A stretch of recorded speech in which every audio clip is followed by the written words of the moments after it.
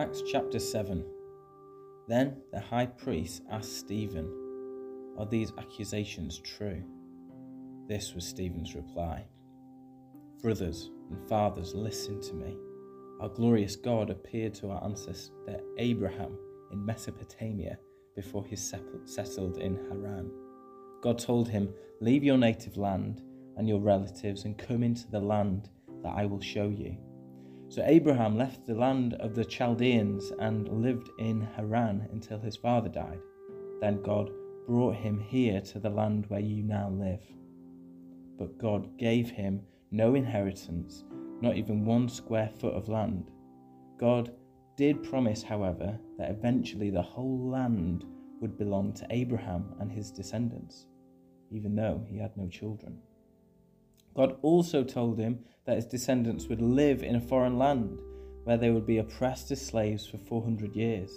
But I will punish the nation that enslaves him, God said, and in the end they will come out and worship me here in this place." God also gave Abraham the covenant of circumcision at that time. So when Abraham became the father of Isaac, he circumcised him on the 8th day. And the practice was continued when Isaac became the father of Jacob, and when Jacob became the father of the 12 patriarchs of the Israelite nation. These patriarchs were jealous of their brother Joseph, and they sold him to be a slave in Egypt.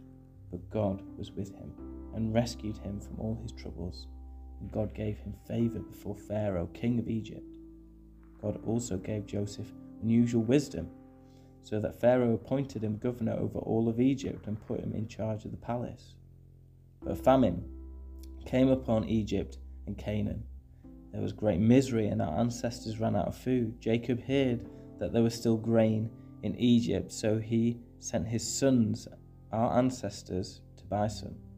The second time they went, Joseph revealed his identity to his brothers, and they were introduced to Pharaoh.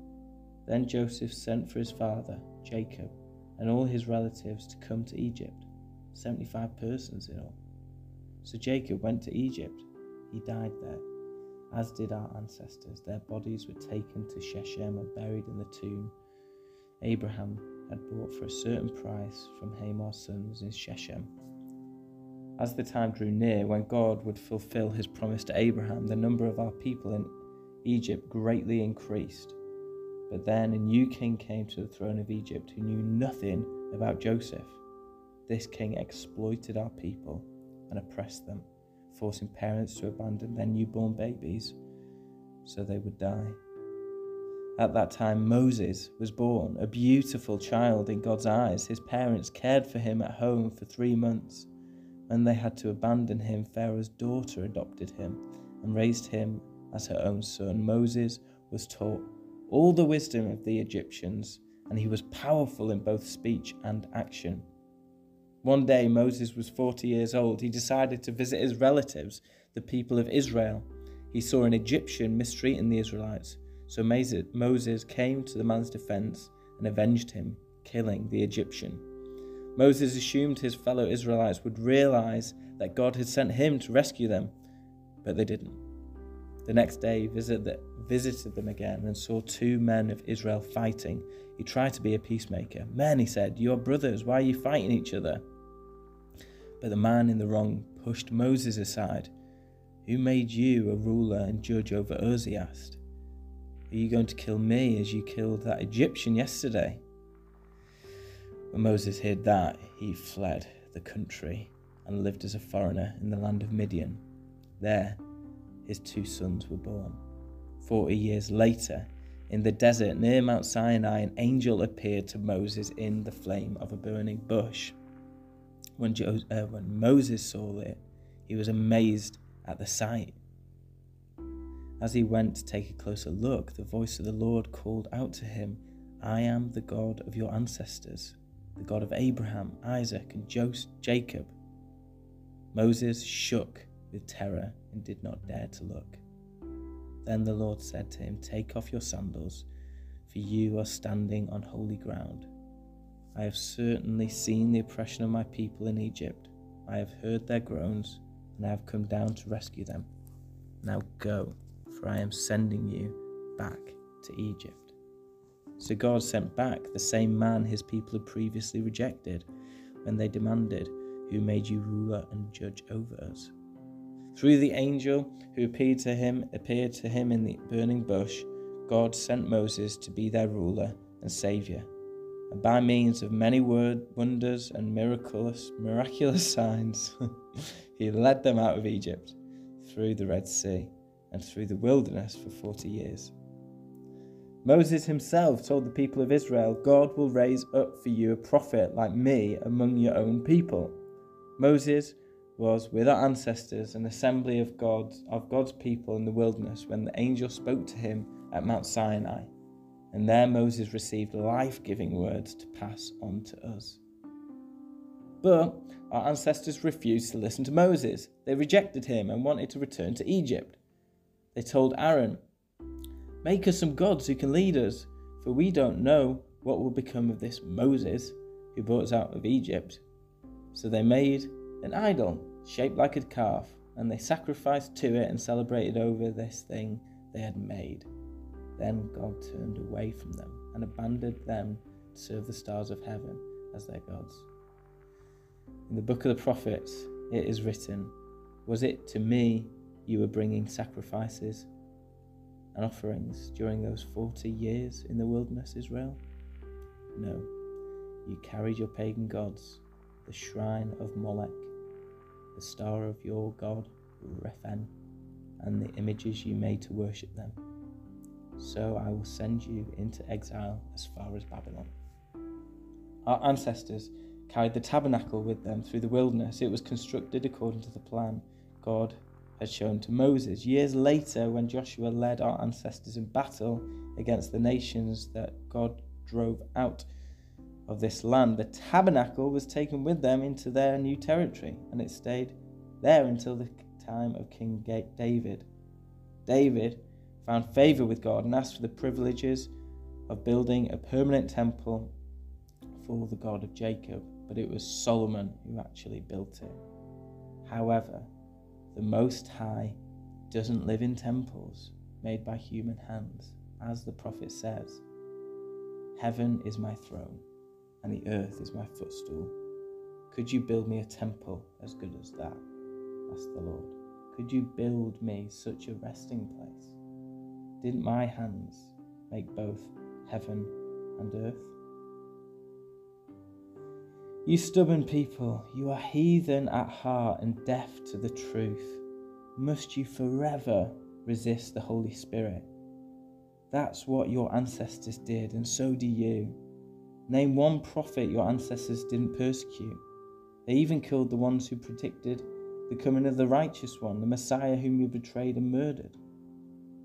You deliberately disobeyed God's law, even though you received it from the hands of angels. The Jewish leaders were infuriated by Stephen's accusation, and they shook their fists at him. But Stephen, full of the Holy Spirit, gazed steadily into heaven and saw the glory of God, and he saw Jesus standing in the place of honor at God's right hand, and he told them, "Look, I see the heavens opened and the Son of Man in the place of honor at God's right hand." Then they put their hands over their ears and began shouting. They rushed at him and dragged him out of the city and began to stone him. His accuser took off their coats and laid them at the feet of a young man named Saul. As they stoned him, Stephen prayed, "Lord Jesus, receive my spirit." He fell to his knees, shouting, "Lord, don't charge them with this sin." And with that, he died.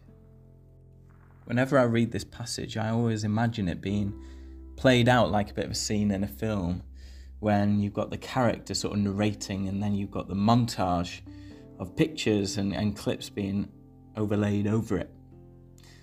And this is a bit of a similar scene with Stephen on his trial, and he's just reciting a massive chunk of Israel's history, which we now find in the Old Testament. And I always see it as these sort of clips flashing up in front of them, which must have been the same for the teachers of the law.